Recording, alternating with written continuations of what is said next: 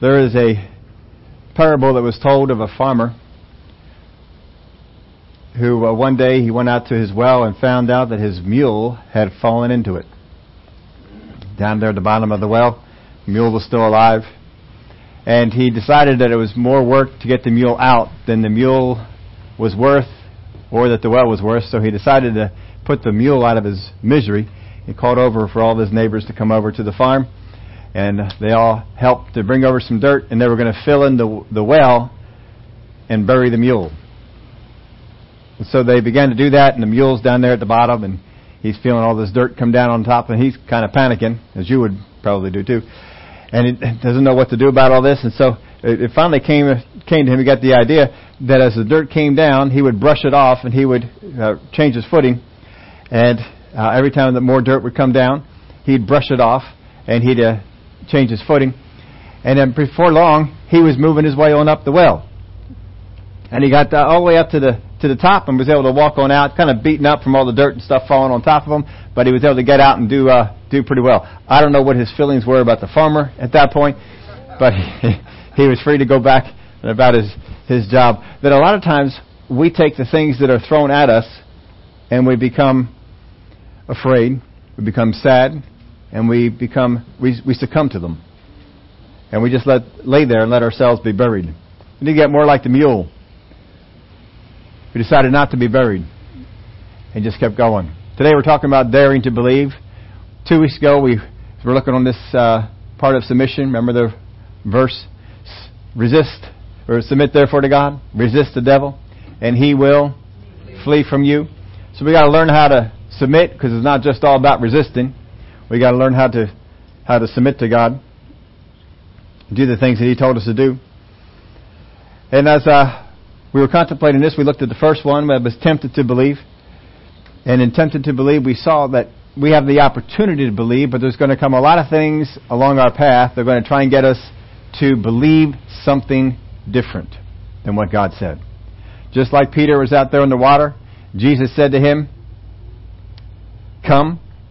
So he walked on the water, and he was walking on the water until he looked and saw the wind and the waves, and he began to believe what they were telling him instead of what Jesus told him, and he began to sink. We can be tempted to believe. Last week we looked at discipline to believe. We looked at how we need to be more disciplined, and that sometimes takes effort on our part. We looked at the nobleman who would come to Jesus because his son was dying. And Jesus, all he said to him was 6 words. Go your way, your son lives. And he didn't make the day trip to go on back to where he was. He could be tempted to believe something different, but he kept on going. Kept heading back, didn't try and talk Jesus into coming with him anymore. Just let it go at that. And we can use him as an example. Stay disciplined. There are a lot of things that are going to come across your path to try and get you to believe something different. When you do that, you fall into submission to it instead of your Lord, instead of the Word. We're going to look at a couple of stories here. One in particular, we'll get to here in just a minute. But in Mark chapter 1, verse 40, now a leper came to him, imploring him, kneeling down to him and saying to him, if you are willing, you can make me clean. Then Jesus, moved with compassion, stretched out his hand and touched him and said to him, I am willing, be cleansed. As soon as he had spoken, immediately the leprosy left him, and he was cleansed. And he strictly warned him and sent him away at once and said to him, see that you say nothing to anyone, but go your way, show yourself to the priest, and offer for your cleansing those things which Moses commanded, as a testimony to them. However, he went out and began to proclaim it freely and spread the matter, so that Jesus could no longer openly enter the city, but was outside in deserted places, and they came to him from every direction. This is kind of the way that most of us envision being healed. Is that we just come before Jesus, we just come to the prayer altar, and instantly we're healed. And then we just go about our business. Isn't that the way we kind of envision it? We just kind of like it that way, and whenever we think about being healed, I just go on up there to the front, they'll pray over me, I'll go away, and I'll be healed. And we all like that idea, and we kind of have it in our head that this is how it's going to go. In Mark chapter 8, verses 1 through 4, particularly in verse 2. And behold, a leper came and worshipped him, saying, Lord, if you are willing, you can make me clean. And Jesus put out his hand and touched him, saying, I am willing, be cleansed. Immediately, his leprosy was cleansed. That's the second time we read of this story. Luke chapter 5, specifically verse 12, Lord, if you are willing, you can make me clean. Then he put out his hand and touched him, saying, I am willing, be cleansed. Immediately the leprosy left him. 3 times this miracle is repeated. Not all miracles are repeated in 3 Gospels. Some are in 1, some are in 2. This one happens to be in 3. That would tell us that it spoke something to some people. And they put it in here for a good reason. Now, it's a simple healing. Doesn't seem to be anything dramatic about it, except that leprosy was a very feared disease. It's kind of like the cancer of our day. You know, people hear you have cancer, and they get about the same kind of feeling that these guys have when they heard about leprosy. But he came, and he said, Lord, if you are willing, you can make me clean. And just like the leper, most people approach God not wondering about his ability. How many of y'all know most of us believe that God can do things? We don't wonder about his ability, but questioning his willingness to heal them. We approach God not wondering about his ability, but questioning his willingness to heal them. That's where most of us are at. I know that God can heal. I'm not sure that God wants to or that God will heal me. Now, if God does not want to heal you, what then would be the will of God? The will of God would then for you to be sick, right? The Word of God says, submit therefore to God, resist the devil, and he will flee from you. So first off, we have to know what the will of God is. If we truly believe that it's the will of God for us to be sick, for us to carry that disease around, why are we trying anything to get healed? Why not just completely submit to it, if it's God's will? Now this person came, and 3 times we saw it repeated. If you are willing, you can make me whole. If you are willing, you can make me whole. The thing he had to get straightened out first was he willing? And in all 3 Gospels that carry this story, we have the same thing from Jesus. I am willing. I am willing. You got to know, what is God willing to do for you? As we said a number of times throughout this series, F.S. Bosworth said, faith begins where the will of God is known. That's where it begins. You got to know where the will of God is. What is the will of God for your life? What is the will of God that He has promised you in His Word? Once you know what the will of God is, you should settle for nothing less. No matter what your body tells you, no matter what your friends tell you, no matter what your boss tells you, no matter what, you need to just say, this is what's going to happen, because this is the will of God. Hebrews 11:6, but without faith it is impossible to please Him. For he who comes to God must believe that He is, and that He is a rewarder of those who diligently seek Him. We're going to please God through faith. We have faith by knowing what His will is. Know what His will is and believe it. Despite what anything else may tell you, this is what the will of God is. Now the enemy uses past failures and or are not receiving to encourage us to think it is on God's side in order to get us passive in our faith. How many of you have had some past failings in the area of prayer and faith? We've had some failures there before. Some things we asked for but we didn't receive. These things the enemy uses. He comes and he brings these up to, well, remember when you prayed? Remember when you asked for? Remember when you did this? Did you get it? Well, what makes you think you're going to get this? So he uses our past experience to try and get us into a place where we think it's not on me, it's on Him. Just like this man, this leper who came to Jesus, if you are willing, you can make me clean. Who does this man think it's all dependent on? He sees it all completely on Jesus. It's totally on Him. Now, he made the effort to get there, but he says, if you are willing, you can make me whole. Now, it's tough. This is what the enemy sows into us, is that the things that we have going on in our life, God has a will for it. God has a plan for it. And so we take things, even though they're not good things. Well, that begins to mess with what your view of God is. Because now you begin to think, well, if God really wants that for me, how can I believe the Bible when it says that He wants good things?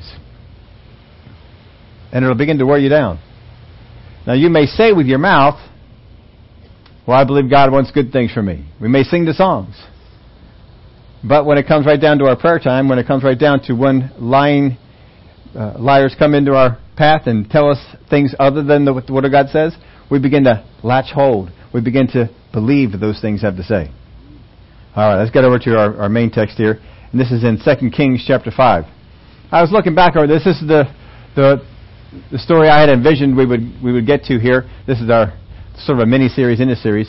This is our third one on this part of believing something false. But it was about a year ago we looked at this last. We've looked at it a handful of times over the years here.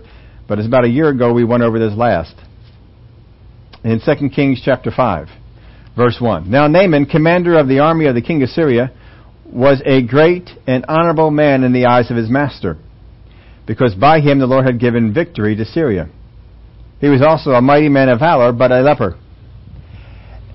And the Syrians had gone out on raids and had brought back captive a young girl from the land of Israel. She waited on Naaman's wife.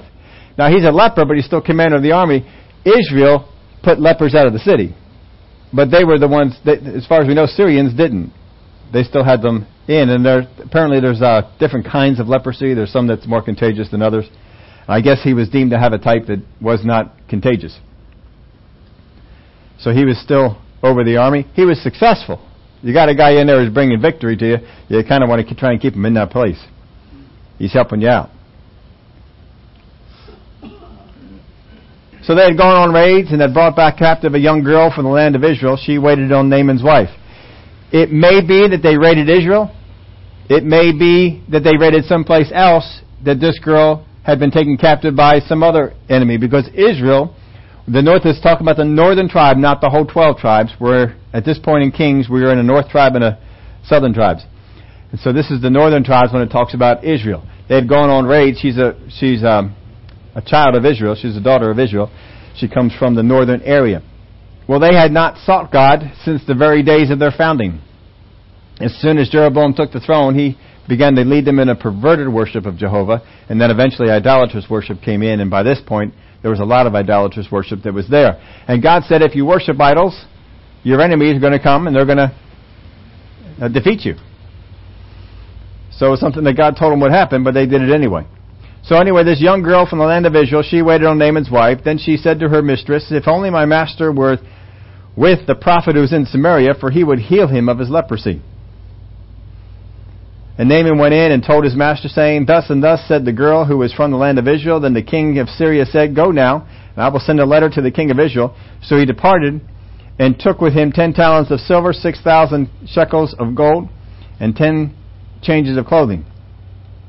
Then he brought the letter to the king of Israel, which said, now be advised, when this letter comes to you, that I have sent Naaman my servant to you, and that you may heal him of his leprosy. And it happened, when the king of Israel read the letter, that he tore his clothes and said, am I God to kill and make alive, that this man sends a man to me to heal him of his leprosy? Therefore please consider and see how he seeks a quarrel with me. Well, we'll get back to what all the things he says, but let's go first to this part. This girl was taken captive, was in Naaman's house. Naaman is sick with leprosy. We know the end of the story, that he gets healed. Is it God's will that this woman, this girl, this daughter, that she was taken captive, that she would be in the household of Naaman, so that she would be able to give a report, so that he would go and seek after Elisha? See, a lot of times we look at this and we see good results, and we just determine, well, that must be God's will. Can you imagine God, who says, in order for me to minister to this heathen guy over here, that I'm powerful, I'm going to take one of my children, have them become captive, have them become a slave, have them not in control of where they go and what they can do, and just for the purpose of ministering to this one? No, not at all. But you'll hear the same kind of thing. People will say, well, I got sick and I was in the hospital, and while I was in the hospital, I was able to witness to some people. Well, how much better if you go in there and witness in the hospital when you're well? Why do you have to get sick to go into the hospital? If God's leading you to do that, why can't God tell you to go in there when you're well? But you see, we'll settle for something that the Word of God does not say because good things came from it. Well, God even says in the book of Romans that I'll take even what the enemy meant for destruction and I'll turn it around for good. So God didn't have the purpose or the will for that thing, but He's going to turn it around for good. God can turn those things around for good in your life, but you still need to find out what is the will of God. I mean, if that was the will of God, now that she delivered that message, is it the will of God for her to become free? Suddenly? See, we get messed up on this, but we're tempted to believe some things that are not true. And once we start believing some of those things that are not true, then other things begin to take root in our life that also are not true. And then once those things take root, then other things begin to come in.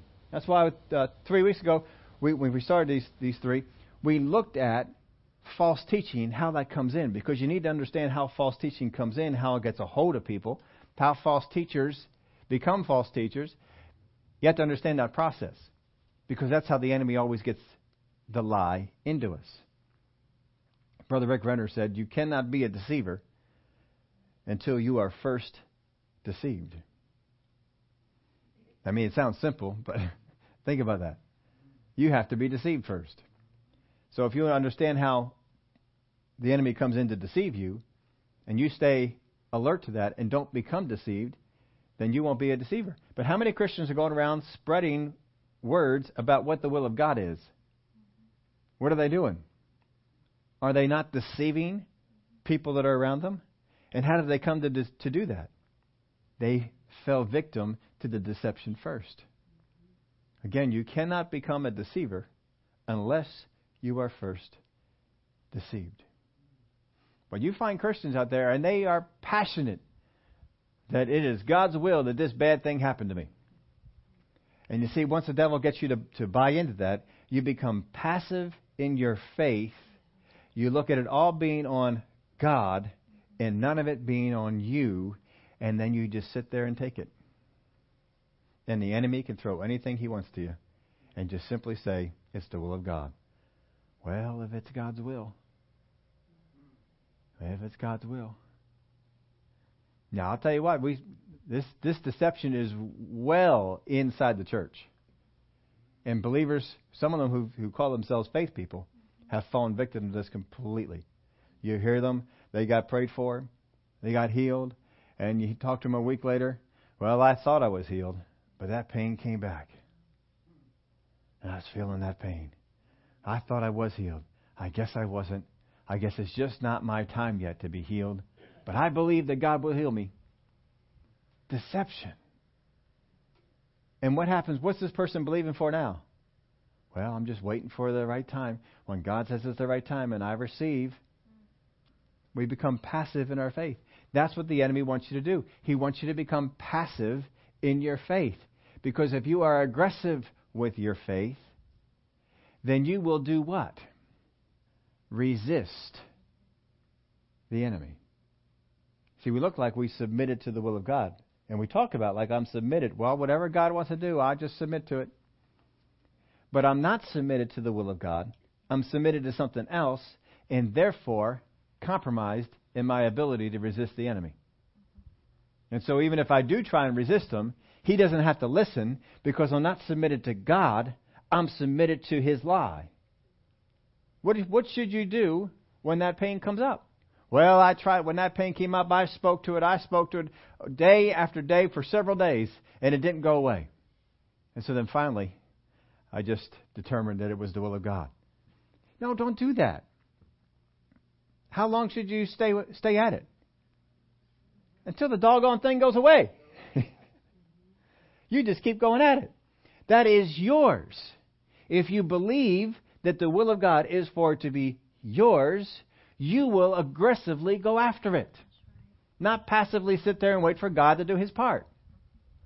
You will go after it. You will get mad when the devil begins to take something from you. You will get mad when that's not going on and happening for you. No, You can't do that. You can't take that away. But instead, we're going to God and we're complaining to God or talking to God. God, whenever you're ready to take this away, I just thank you that I've received that. When you're ready to take this away, I just received that. Nothing. No. Be aggressive. Be aggressive. Resisting is an aggressive stance. It's not passive. You ever see one of those dogs who likes to play tug of war? I mean, they're not passive. They get in there. I mean, we had the little pug dog. Pug dogs are not good at tug of war, but they think they are. They think they are. And so, he would get hold of that thing. He did it much more when he was younger. When he got older, I think he even knew he wasn't good at it anymore. But he would get hold of that thing, and he would grab hold, and he'd shake, and he'd growl. And you're just sitting there with a little finger, just holding on to it. It's just a little pug dog. It's just, he's not able to do anything at all. But he thinks he's able to do all sorts of stuff. They're just. But you get one of those dogs who's really good at it. Those bulldogs. Bulldogs are good at tug of war. They get hold of that. You are not going to get that off of that. That dog, you can hang that dog up in the air. It is still going to hang on. You ever seen that going? Pick the dog right on up. You shake the thing, and he gets mad that you're shaking it. He started shaking it some more. That's how you got to get. You got to get like that. Brother Hagin used to teach us. You got to get like one of those bulldogs. I think he would one of those bulldogs who gets hold of a bone, and you can't get rid of it. You can't get it out of its mouth. He's not going to let it go. But see, too often we let go of the things that we say are God's will in our life. And the enemy comes along and he throws a lie. He throws a pain. He throws a thought. And what do? Quit. Well, I guess it's not for me. I thought God was going to do this. I guess He just didn't do it now. I know God can. Yes, sir. I know God can. He's just not ready to do it for me yet. I guess there's still something I need to learn. That's wrong. That's a person who doesn't know what the will of God is. We've settled on something else. And the devil just uses our past failures, things that didn't work for us before, to come on and just heap that on us. And we just keep hanging on to it. But anyway, he brought the letter to the king. When this letter comes to you, that I have sent Naaman my servant to you, that you may heal him of his leprosy. And it happened when the king of Israel read the letter, that he tore his clothes and said, Am I God to kill and make alive, that this man sends a man to me to heal him of his leprosy? Therefore, please consider and see how he seeks to quarrel with me. And so it was, when Elisha the man of God heard that the king of Israel had torn his clothes, that he sent to the king, saying, Why have you torn your clothes? Please let him come to me, and he shall know that there is a prophet in Israel. Why in the world are you carrying on like this? This is an opportunity for God to show His might. This is an opportunity for God to show Himself strong. Why are you carrying on? Bring him over here. Now again, the king is not a believer. Now you may ask me how we know that, because he's not identified in here. It's real easy. Northern king, how many good kings did they have? 0. Not a single good king in the north. Not a one. Now one guy looked like he might be good, but as soon as he took the throne, he turned bad. Remember Jehu? He looked like he might be good. As soon as he took the throne, he turned bad. Jeroboam, God handpicked him. And as soon as he took the throne, he turned bad. Set up the golden calves. There are some kings that as soon as they were coming in there, they looked like they were good, but as soon as they got in, bad. Bad king. So if you see king of Israel, and we're already in the northern and southern tribes, you already know, bad king. Bad king. There were some good kings down in the south, but all the kings up in the north, they're bad. There's not a single good one. Not a single one who led the people to go after God. So we know that about this guy. So Elisha says, well, send him on down here to me. So Naaman went with his horses and chariot, and he stood at the door of Elisha's house. So he's got horses. He's probably in the chariot. He's got horses all around him. Comes to the door of Elisha's house. And Elisha sent a messenger to him, saying, Go and wash in the Jordan 7 times, and your flesh shall be restored to you, and you shall be clean. Go and wash in the Jordan 7 times, and your flesh shall be restored to you, and you shall be clean. Now, who delivered this message? His servant. Now, how big of a house do you think Elisha has? Probably not very. He's not a king. He's a prophet. Get this, folks. He's a prophet of God in a nation that doesn't worship God. How much call do you think there is for him? Remember his predecessor, Elijah. Every time Elijah showed up, what did Elijah have to say? Generally nothing good. We've been talking about it on Wednesday nights. Elijah is not the prophet. He didn't tolerate it, or he didn't see it as call something. You don't call on Elijah. Elijah calls on you. He basically stays away from all people until God gives him a message, and then he goes wherever he needs to go, and is as bold as he needs to be, and he proclaims the message. Generally, he's telling you why you're going to die. He's telling you why bad things are going to happen, because he's in a nation that doesn't serve God. And then after he says his piece, he heads on his way out. We never find a case where anybody ever sought after Elijah for a word from God. Now, we saw that there were kings who sometimes sought the word of God. If you've been there on Wednesday nights, or if you've been listening to the podcast, you'll see that they sometimes sought for prophets during the time of Elijah. But never did they call Elijah. They called other ones.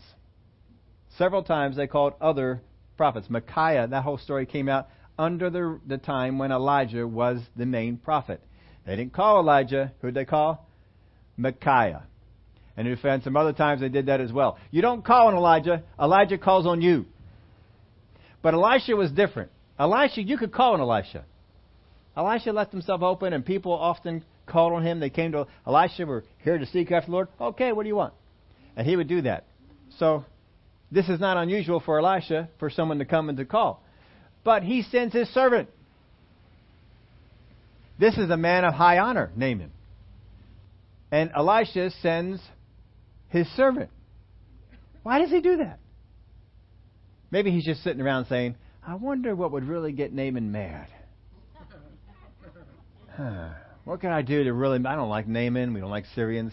What can I do to get him mad? I know. I won't go to the door. I won't go to the door.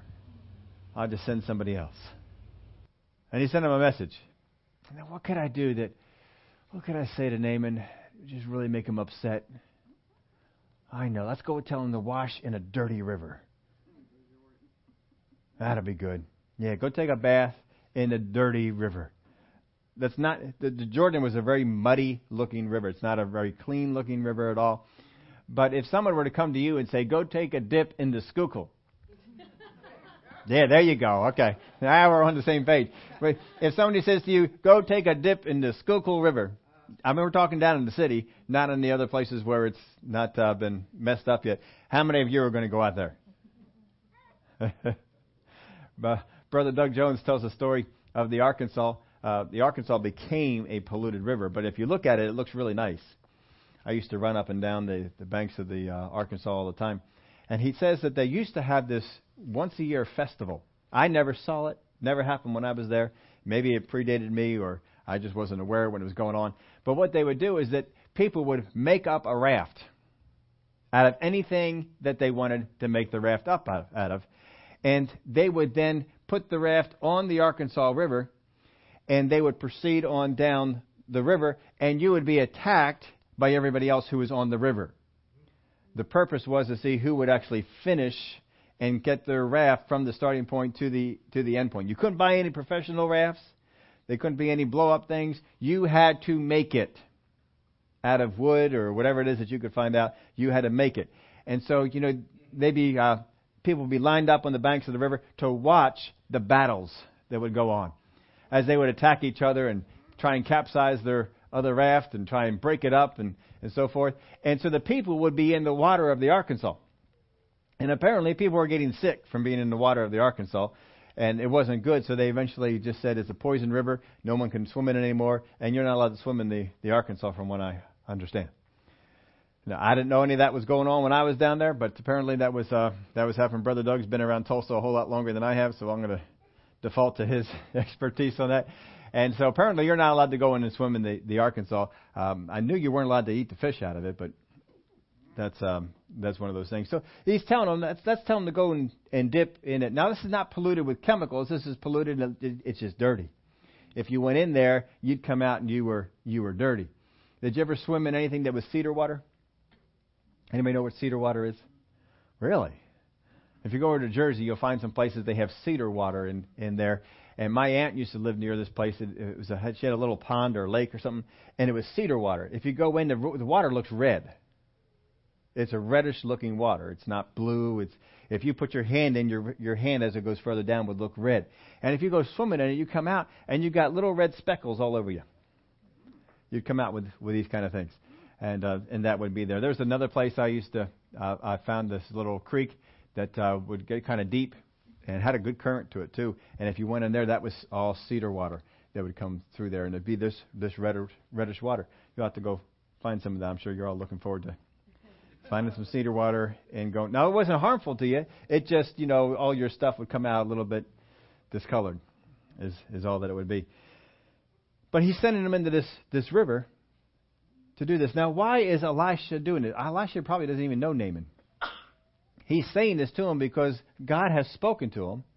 Somehow Elisha found out that this happened before Naaman even gets out of the capital. And he sends word to the king. So I almost went under the impression that God told Elisha this was going on and what the king's response was. We don't have that in the passage. I can't prove that that's what it was. But somehow he got this word pretty quick. However it was, maybe there was somebody just in there who knew Elisha and figured he could help and ran over him to tell him what was going on. Whatever it might be, he finds out about it and he sends them for him. But God had given him a word for this. He said, go wash in the Jordan 7 times and your flesh shall be restored to you and you shall be clean. That's pretty simple. Now, why do people go to a man or a woman of God? Why does Naaman go to this prophet? Why do other people go? Why do people go to a meeting where there's healings and miracles going on? Why do they go to one of these meetings? Because this person operates in prophecy, and I want to get a word. Well, here's some of the reasons that can be. First off, we feel disconnected from God. You'll find these meetings are filled with people who feel disconnected from God. This makes a whole lot of sense. God's not talking to you in your prayer life, but we'll try and circumvent him. I'll go to somebody else, and he'll speak to him, and then I'll get the message this way. Okay? They're having difficulty receiving from God. Have you ever felt like you're having difficulty receiving from God? Has God revealed that to you? Can you imagine God revealing this to you? Hey, you're having a hard time receiving from me. Can you imagine God doing that? You know who does it? The enemy. The enemy comes up and says, you're not receiving from God. Oh, I'm not. Oh, when was the last time I received anything from God? I can't think of when it was. He begins to have you think that you're having a hard time receiving from God. Here's another one. Think maybe God doesn't like me. You ever thought that? Well, God seems to like other people better than me. So maybe God doesn't like me, and we'll look for someone that he does like. Oh, he seems to like brother or sister so-and-so. I'll go to them. God likes them. He'll speak to them, and then they'll speak to me because I don't think God likes me. These are some of the reasons that people will go. Now, I'm not saying that everybody who goes for one of these reasons. I'm saying these are reasons that will get people to go. Why should you go? You should be like the woman with the issue of blood. I know that when I get into that meeting and they lay hands on me, I will receive. That's why you should go. Father God, I'm going to draw off of that gifting, that anointing that you have put in the body of Christ. For you said in your word that you have given gifts to man. And then you listed what those gifts were. And I'm coming to take advantage of those gifts. That's why you should come. I'm going because God has put a teaching anointing on that one. I'm going because God has put a word of prophecy anointing on that one. Or the word of knowledge. And I'm going to go and receive what God has for me there. That's how you should go. But a lot of times people are going for one of these things. They feel disconnected from God. They feel like they're having difficulty receiving from God. Or that, well, God doesn't like me. So that's not going in faith. That's why we're not getting some of the things out that we kind of want to have, but it's just not going on. So since I can or God won't, maybe someone else can. I'll get what I want that way. But this is your outline for you. I can become focused on the person and less on God who empowers them. Now this happens a lot. The enemy loves when this happens. When you become more focused on the person instead of the gift that God put in them, instead of the God who empowers them, when you do that, then all he has to do from that point on is find something to discredit the person you had confidence in. Because once he does that, once he shows you, well, that person's not so nice. Well, that person's not so good. Well, look at the hang-ups that this person has. As soon as he does that, now, I thought God was using them. And we shut ourselves off from receiving from that one, whereas before we were open to it. Isn't that funny how God could use them before, but as soon as you found out about it, God must have found out about it. I didn't know he was doing that. We'll just cut that off right now. So everything is great until I discover some kind of shortcoming in their life. But either way, it's going to get you to become a passive receiver. You're going to become a passive. You're going to sit back there and wait for God to do his thing. Well, I'm going to go up there. I'm going to go up for prayer. I'm going to go up and receive a word. I'm going to go up and receive this. I'm just going to sit here. Whatever God has for me, whatever God does, I'll just receive it. I'm not involved. Become passive. Now see, here's a pitfall with this. Everything can focus on the man or the woman of God's part and very little on my part. Everything falls on the man or woman of God. It's all on their part. It's not on mine. Again, I become passive. Was the woman with the issue of blood passive in her faith? Was the woman from Tyre passive in her faith? No. Was the nobleman passive in his faith? These folks had to do something. There was an action that was required on their part. Something had to be done. Verse 11. But Naaman became furious and went away. And so now he became furious. That means he didn't come there furious, right? He didn't come there mad, but something happened and got him furious. It got him angry. It got him mad. Now think about this for yourself. How many times have you been in a place, you're going along just fine, and something happens and you become furious? Is it possible for that to happen without you feeling that your rights or your privileges have been violated, or that you saw someone else near you with their rights or their privileges being violated? Isn't that why we usually get mad? Most of the time it's because our rights or privileges were violated, right?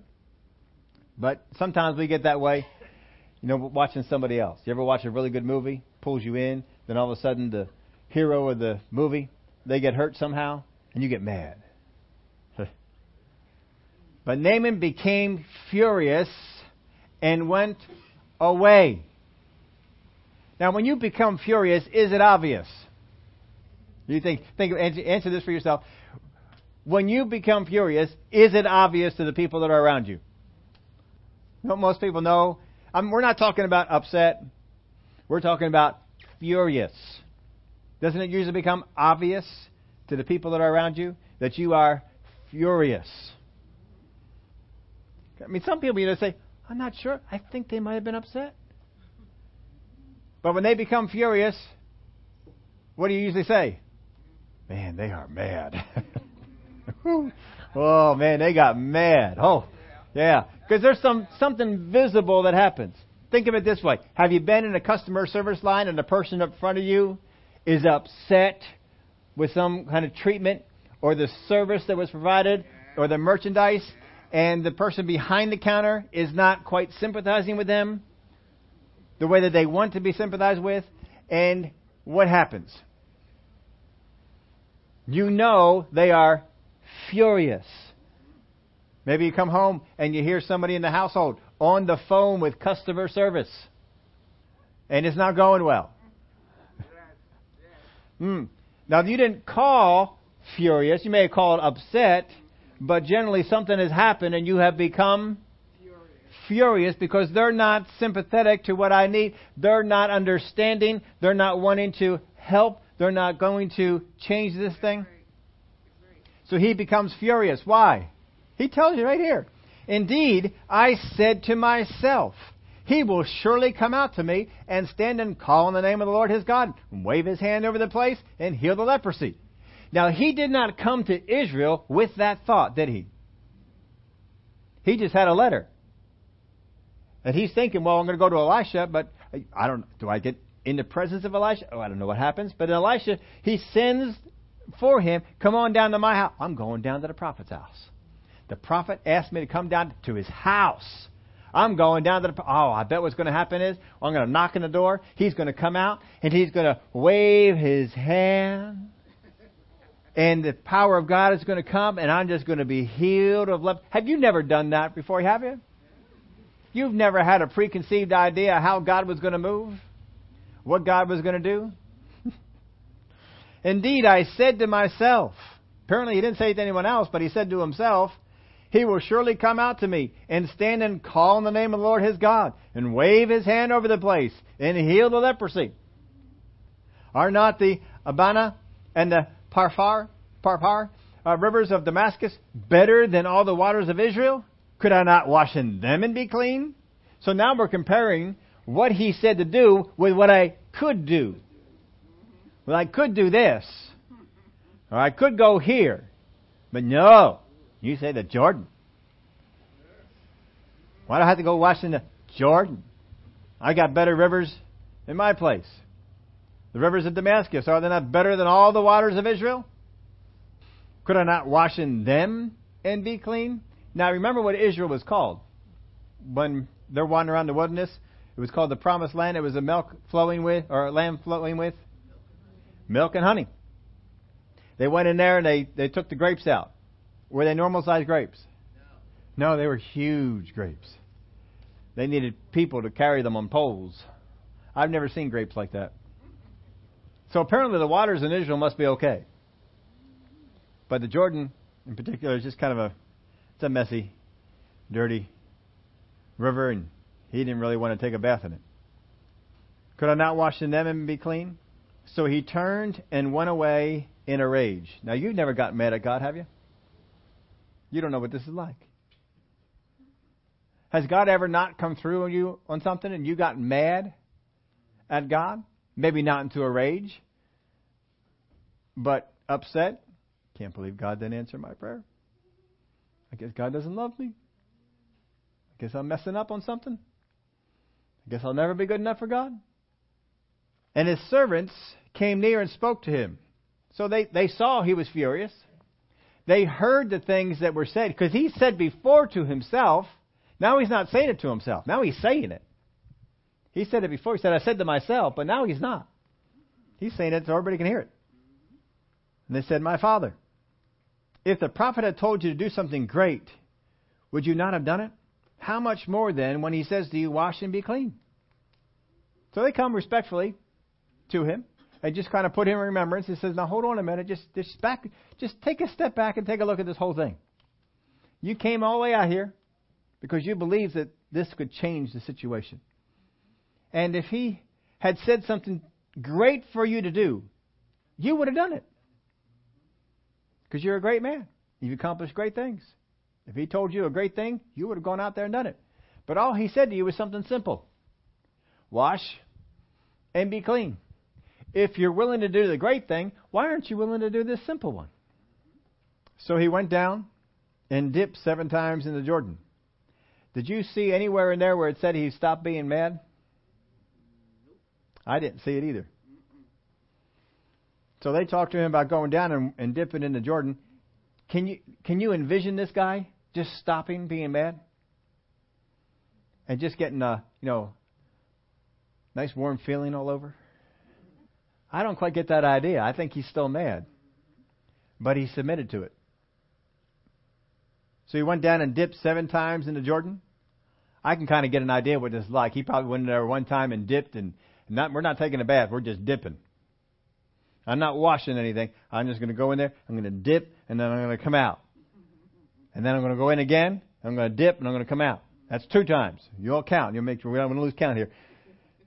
I think he's just doing the bare minimum he has to do. He's going in and dipping. He's not washing. That was the command. He said, go in there and wash.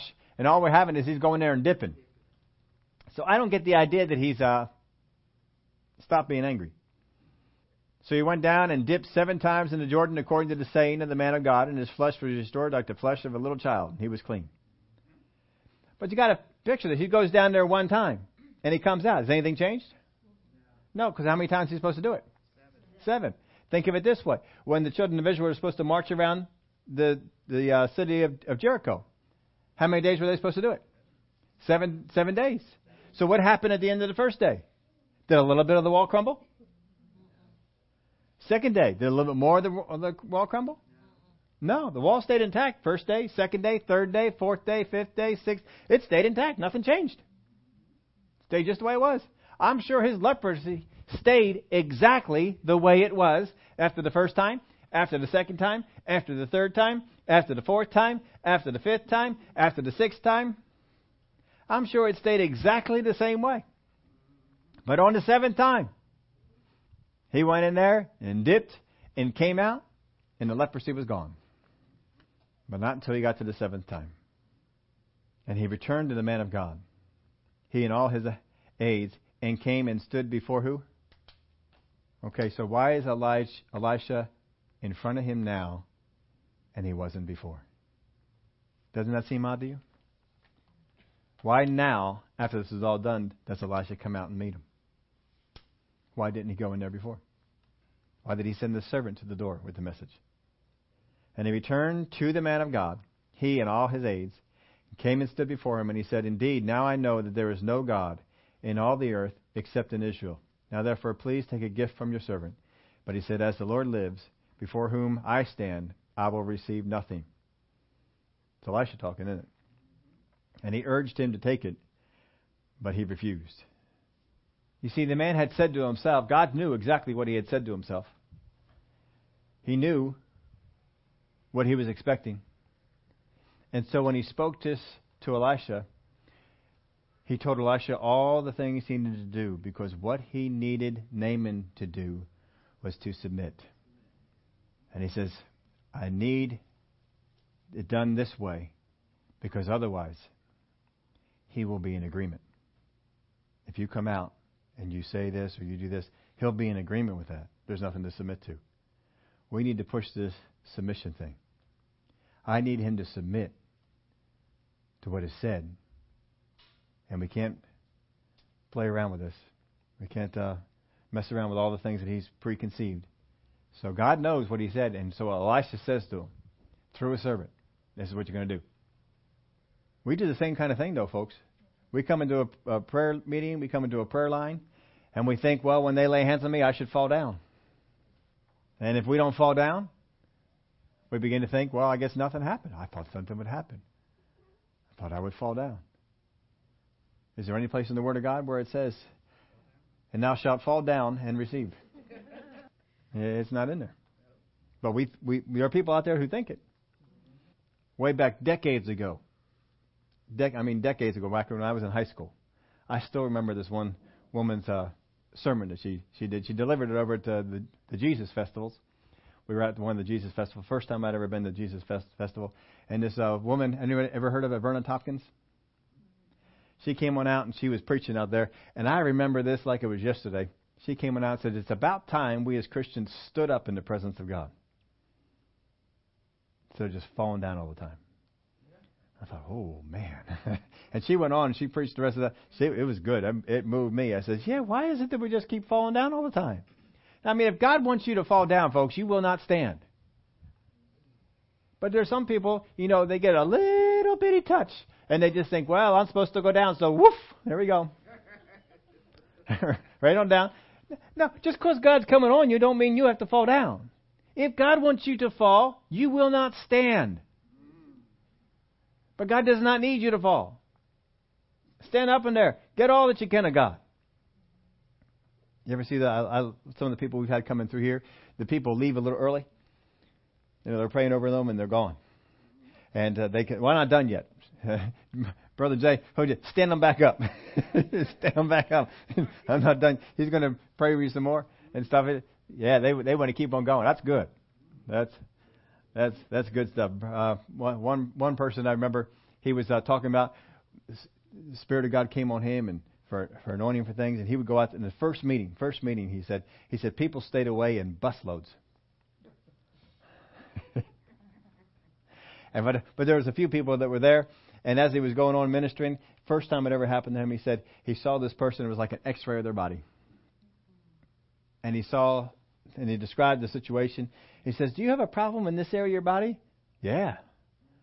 "Well, I think I'm supposed to pray for you." And so they came on up, and so he had them standing up, and he'd never done this, never been in this spot before. So he said, "All right, I'm going to pray on you." So he laid his hands on him. He closed his eyes, and he's praying. He said, right in the middle of the prayer, the guy left.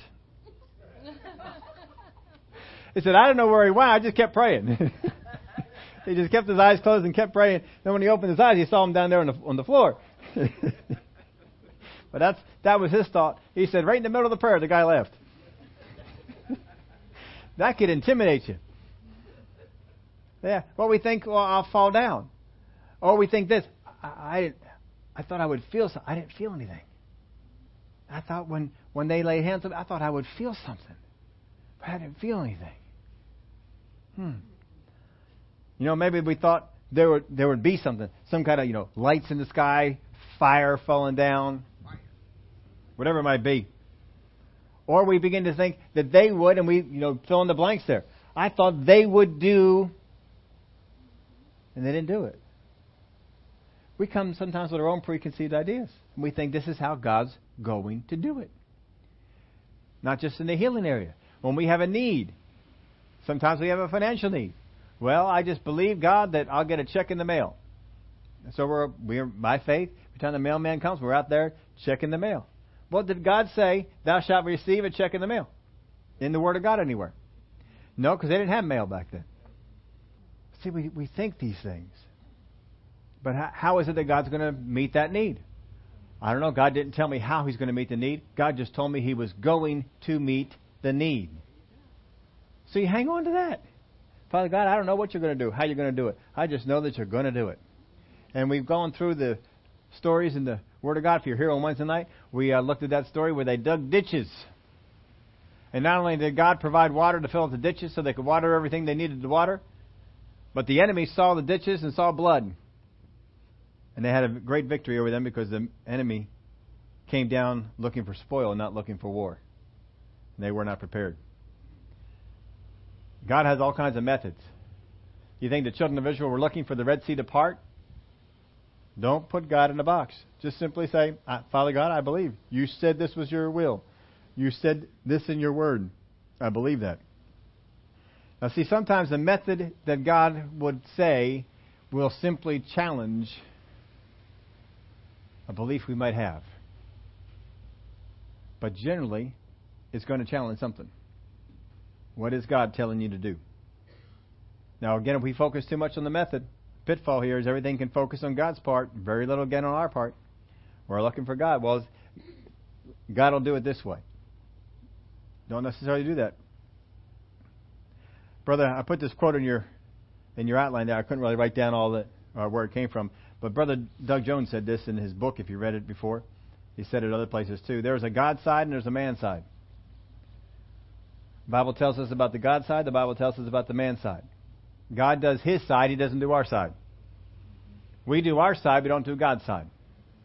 There's a God side and there's a man side. The temptation is to get us unfocused on the man side so we don't deal with our unsubmission to what God has said. That's all the enemy is trying to do, folks. Get you to be unsubmitted to what God has said. Has God said, I want you healed? Oh, yeah, I believe God said that. Then why is it that we harbor a belief that something that's going on in our body is from God? We've lost our submission to what God has said. We have submitted to a different idea. Where did that idea come from? Okay, it didn't come from God. So it came from Word of God. Remember 3 weeks ago we talked about how temptation comes, how false doctrine comes. doctrines of demons, the devil will come in and feed us things that sound like God but are not founded on the Word. Because if we take hold of those, we become submitted to what the enemy wants, not what God wants or what God has said. If we submit to the enemy, how can we then resist him? And that's why you see people who have this mentality offer no resistance to the enemy at all. Because they have bought into this is God. And they do not resist the enemy. They just let him come in. Put this in your outline for you. No matter the source, it is our faith that increases opportunity and success. No matter the source, whether it comes through a person, whether it's our belief in the Word of God, whether it's our resisting of the enemy, our declaration with our mouth, whatever it might be, our faith, it is our faith that increases opportunity and success. So you can't be passive about this. Your faith is involved. The more involved your faith is, the greater opportunity and the greater success you will have.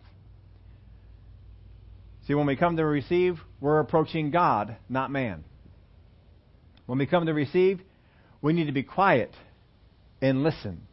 What is God saying to do? We need to catch what God is sending us through faith, not through methods.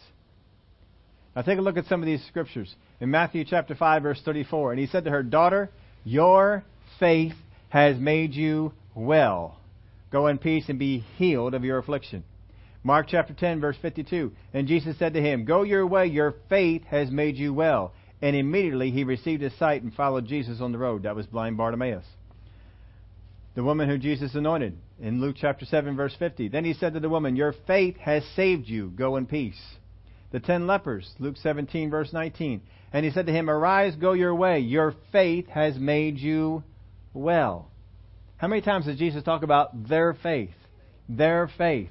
Their faith. Your faith needs to be involved.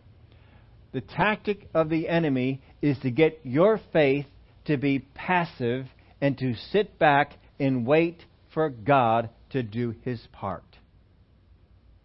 And then you will receive nothing. You need to be active with your faith. Your mouth needs to be speaking what the will of God is, not what is happening. You need to be speaking words of faith based on the Word of God, not based on past failures, not based on things that didn't go right for you or didn't go right for other people. I put this in your outline. Do whatever is said, not what you thought. Naaman had to do what was said, not what he thought. Do whatever is said. What does the Word of God say to you to do? This is why we're always learning, always getting into the Word of God. Here's the thing, folks. If there is something that is blocking you from getting what you need, what do you think is at the forefront of God's work in your life? He is going to get that revelation through to you. He's going to work every which way to get that revelation through to you. You're going to hear it and hear it through the old way. And God's going to continue to work and continue to work and continue to work and continue to work. And He's going to bring revelation. These things are going to come to you. How many have ever read Brother Hagin's book, I Believe in Visions? Anybody ever read that? How many people have not read I Believe in Visions? All right, here's a homework assignment. You can download it. I think it's on Amazon. I think it's on iTunes. It's all the digital places. You can go down. You can download it digitally. I think we used to have some copies. If we need to get a hard copy in here, we can do that for you too. But you can download it and have it today. Read. There's no book I know of his that tells all the stories of how he was healed and other things that are going on. But in particular, read his story of how he was healed. You will find out that all through that, God sent a revelation here, God sent a revelation here, and each one brought him closer to that point until he got to the day that it all came together. It is a wonderful story. Boy, does he ever put it into detail, and you can see how God worked it. That each time he's working on, we're getting this thing. going. We're getting this one going. We're getting this one going. One of the parts in the story is when he said, if Jesus were to show up right here, I think he was talking to the Holy Spirit. If Jesus were to show up right here and say, Kenneth, you don't have faith, I would say you're a liar because I know I have faith. And this came up in his spirit. You believe as far as you know. And then he went on that revelation and he got some more. And then he went and got some more. And then he went and got some more until finally the last thing that held him back from walking in that healing, he was able to hear, it was revealed to him, and he got up off the bed. If you have never heard that story in the detail, he tells it better than anybody can tell it secondhand. You ought to get that book. Download it. You can find it, I think, in all those. I know it's on iTunes. I am almost positive it's on Amazon. But I think even if you don't find it on Amazon, look at Barnes & Noble. It's on some of these other places. But I know they digitized most of his books, and they're up on there for you to be able to get. But read that over. Whatever is hindering you right now, God is working to get the revelation to you, unless you just settle for the lie. If you just settle for the lie, then he can't get it in. But if you say, Father God, I know I'm missing something. I need to change something. Show me what it is. The Word of God says, if any man lacks wisdom, let him ask of God, who gives to all men liberally. If you ask God for what revelation you need to get you past it, God will send it. So from that point on, after you ask God, you simply say, Father God, I thank you. I receive that revelation. I thank you that right now you are working on getting that revelation to me, and I receive that revelation. I will have the understanding that I need. And stop saying, well, I don't know. Well, I don't get it. I don't understand why God hasn't done it yet. I hope he does it soon. Those are all words of unbelief, and they're based on lies. And it's because we fell out of submission to the will of God. We fell out of submission to his word. We fell in line with something else. You cannot submit to the enemy and resist him at the same time. You submit to God, resist the enemy, and he will flee from you. Would you all stand up? Father, we thank you for the people you have put in your word, their successes, their failures, their struggles. Oh, you help us immensely to learn what we need to learn. I thank you, Father. We receive the revelation that we need. We all have some misconceptions of your word. Some of them are holding us back. Some of them are not yet. But some of them are holding us back from moving on. And you are desirous to get us the revelation we need. So, Father, you are working on it through all the avenues available to you. Through us reading the Word, through us hearing the Word. But if we become passive, we don't work these avenues you've given us to learn about your Word. We don't seek after you. And we simply sit and wait. Father, I thank you that you are speaking to us. You do like us. And you want us to receive the revelation. We give you the praise and the glory for it in Jesus' name. Amen. Amen. We had a couple of prayer requests. We have some praise reports too. Excuse me, from Allie and Nikolai. So we had favor in finding a new mechanic to help our car pass inspection. He only charged them about 1/3 what the other mechanic. So praise God for wisdom in finding people. Alyssa said, while reading the book Connie gave us all, When Trouble Comes, I was encouraged as she spoke about Isaiah 43, 1-3, at a time when I needed it.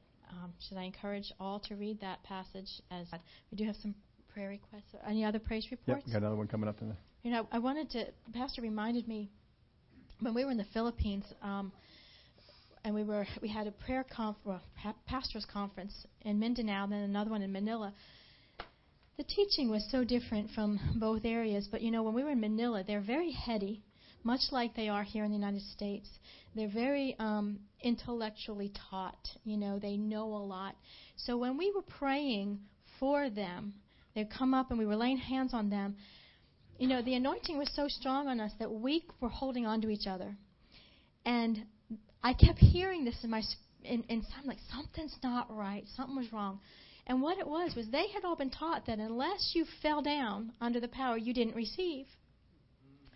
And so then many of them were having hands laid on them and then going back thinking, well, I didn't get what I came for. So after we prayed for everybody, the Holy Spirit gave this to me. He says, think back, what is the most supernatural event that can occur in a person's life? The very first thing is when you get born again and the Holy Ghost comes to live on the inside of you. Now, I don't know about you, but I never fell down when that happened.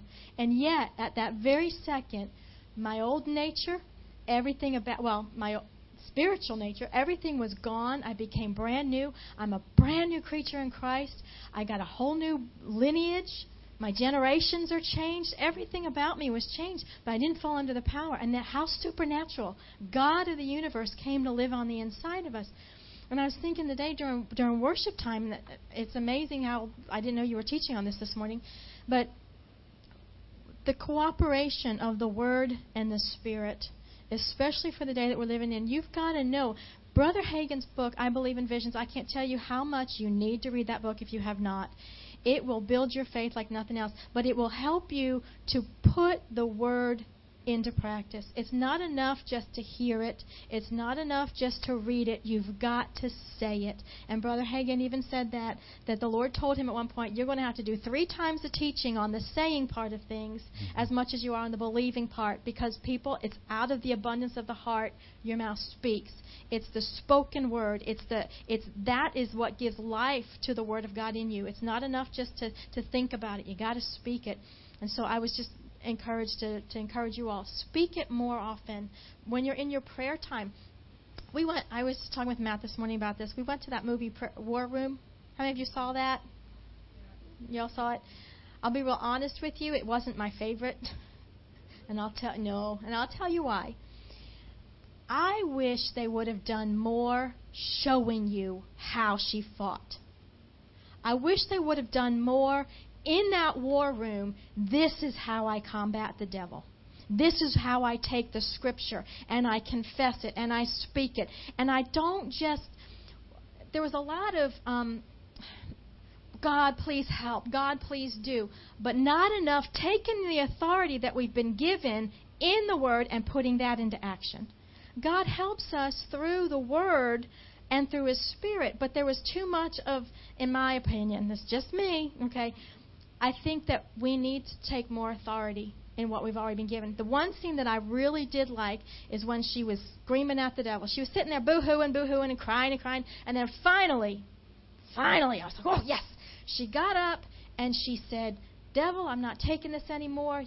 No more. I'm done. You've been found out. And she goes out of her house. And then she starts screaming at the devil and goes back in. And then this reminded me of Lester Summerall. She comes out, and another thing. You're not coming back into my house again. We got to get, like the pastor was saying, we got to get angry at the devil for stealing the things that belong to us. Amen. Mm-hmm. Get angry at him. I'm tired of hearing the stuff about our nation. I still live here. I'm a child of God, so it still belongs to me. I'm not giving it up. We have to get angry about these things. Mm-hmm. We have to take our stand as children of God and start proclaiming what He said about this nation. Until He takes us out of here, we have a say in which direction it goes. Amen? Amen. But if we don't do anything about it, if we don't speak His Word, confess His Word, act on His Word, we're not going to have it. We're going to let the enemy just continue to convince us it's over, convince us that, Islam's going to take over. No. God turned Saul's heart like that. Didn't He? He can do the same thing if God's people will pray for the nation. Amen. I'm off my soapbox. Hallelujah. That was just burning in me this morning. I just really wanted to share that. Daryl gives a praise report. He says, I thank God for answering the prayer to have a bus driver that comes on time and comes every day. Praise God. Hallelujah. When we praise God together, it sets the devil at bay. He doesn't like when we praise God. He doesn't like it when we give God glory. I don't know if you sensed it this morning in worship. And I'm going to encourage you in your own personal time when you worship God, the more, like Naz, when you got up this morning, I don't know if you felt that wind that came by, but when you started speaking about who God is and you start declaring, Jehovah Nissi, you are my God, my shalom, my peace, my joy. When you start speaking those things, you know what? Holy Ghost comes in. Why? Because He's the one that reveals Jesus. He's the one that takes us back to who Jesus is. Amen. And He glorifies God. That's what one of his attributes. He's supposed to glorify God through us. So when we start speaking, God, you are almighty. You are the Alpha and the Omega. Oh, how the Holy Spirit loves to come and join us. And the Word of God then says He'll put the praises on our lips. It's perfect praise. Hallelujah. So continue praising in that way. Continue praising, like you were saying, reminding people of who God is in your life and what He's done for you. Mm-hmm. Remind yourself. I was reminded, Pastor, this week, whatever's gone on these past couple of years in the economy and whatnot, God has not allowed it to affect us. He has been faithful. And I don't care what they say is coming in September. Here we are, September. What's coming, whatever they're saying is doomsday. Listen, my God still says, I will supply all of your need. He still says, I wish that thou prosper and be in health even as thy soul prospers. He has not been, like you said, He's not been dethroned. He is still on the throne of heaven. He is still watching over His kids, and He still remains faithful. Amen? Amen. Glory to God. Now let's pray.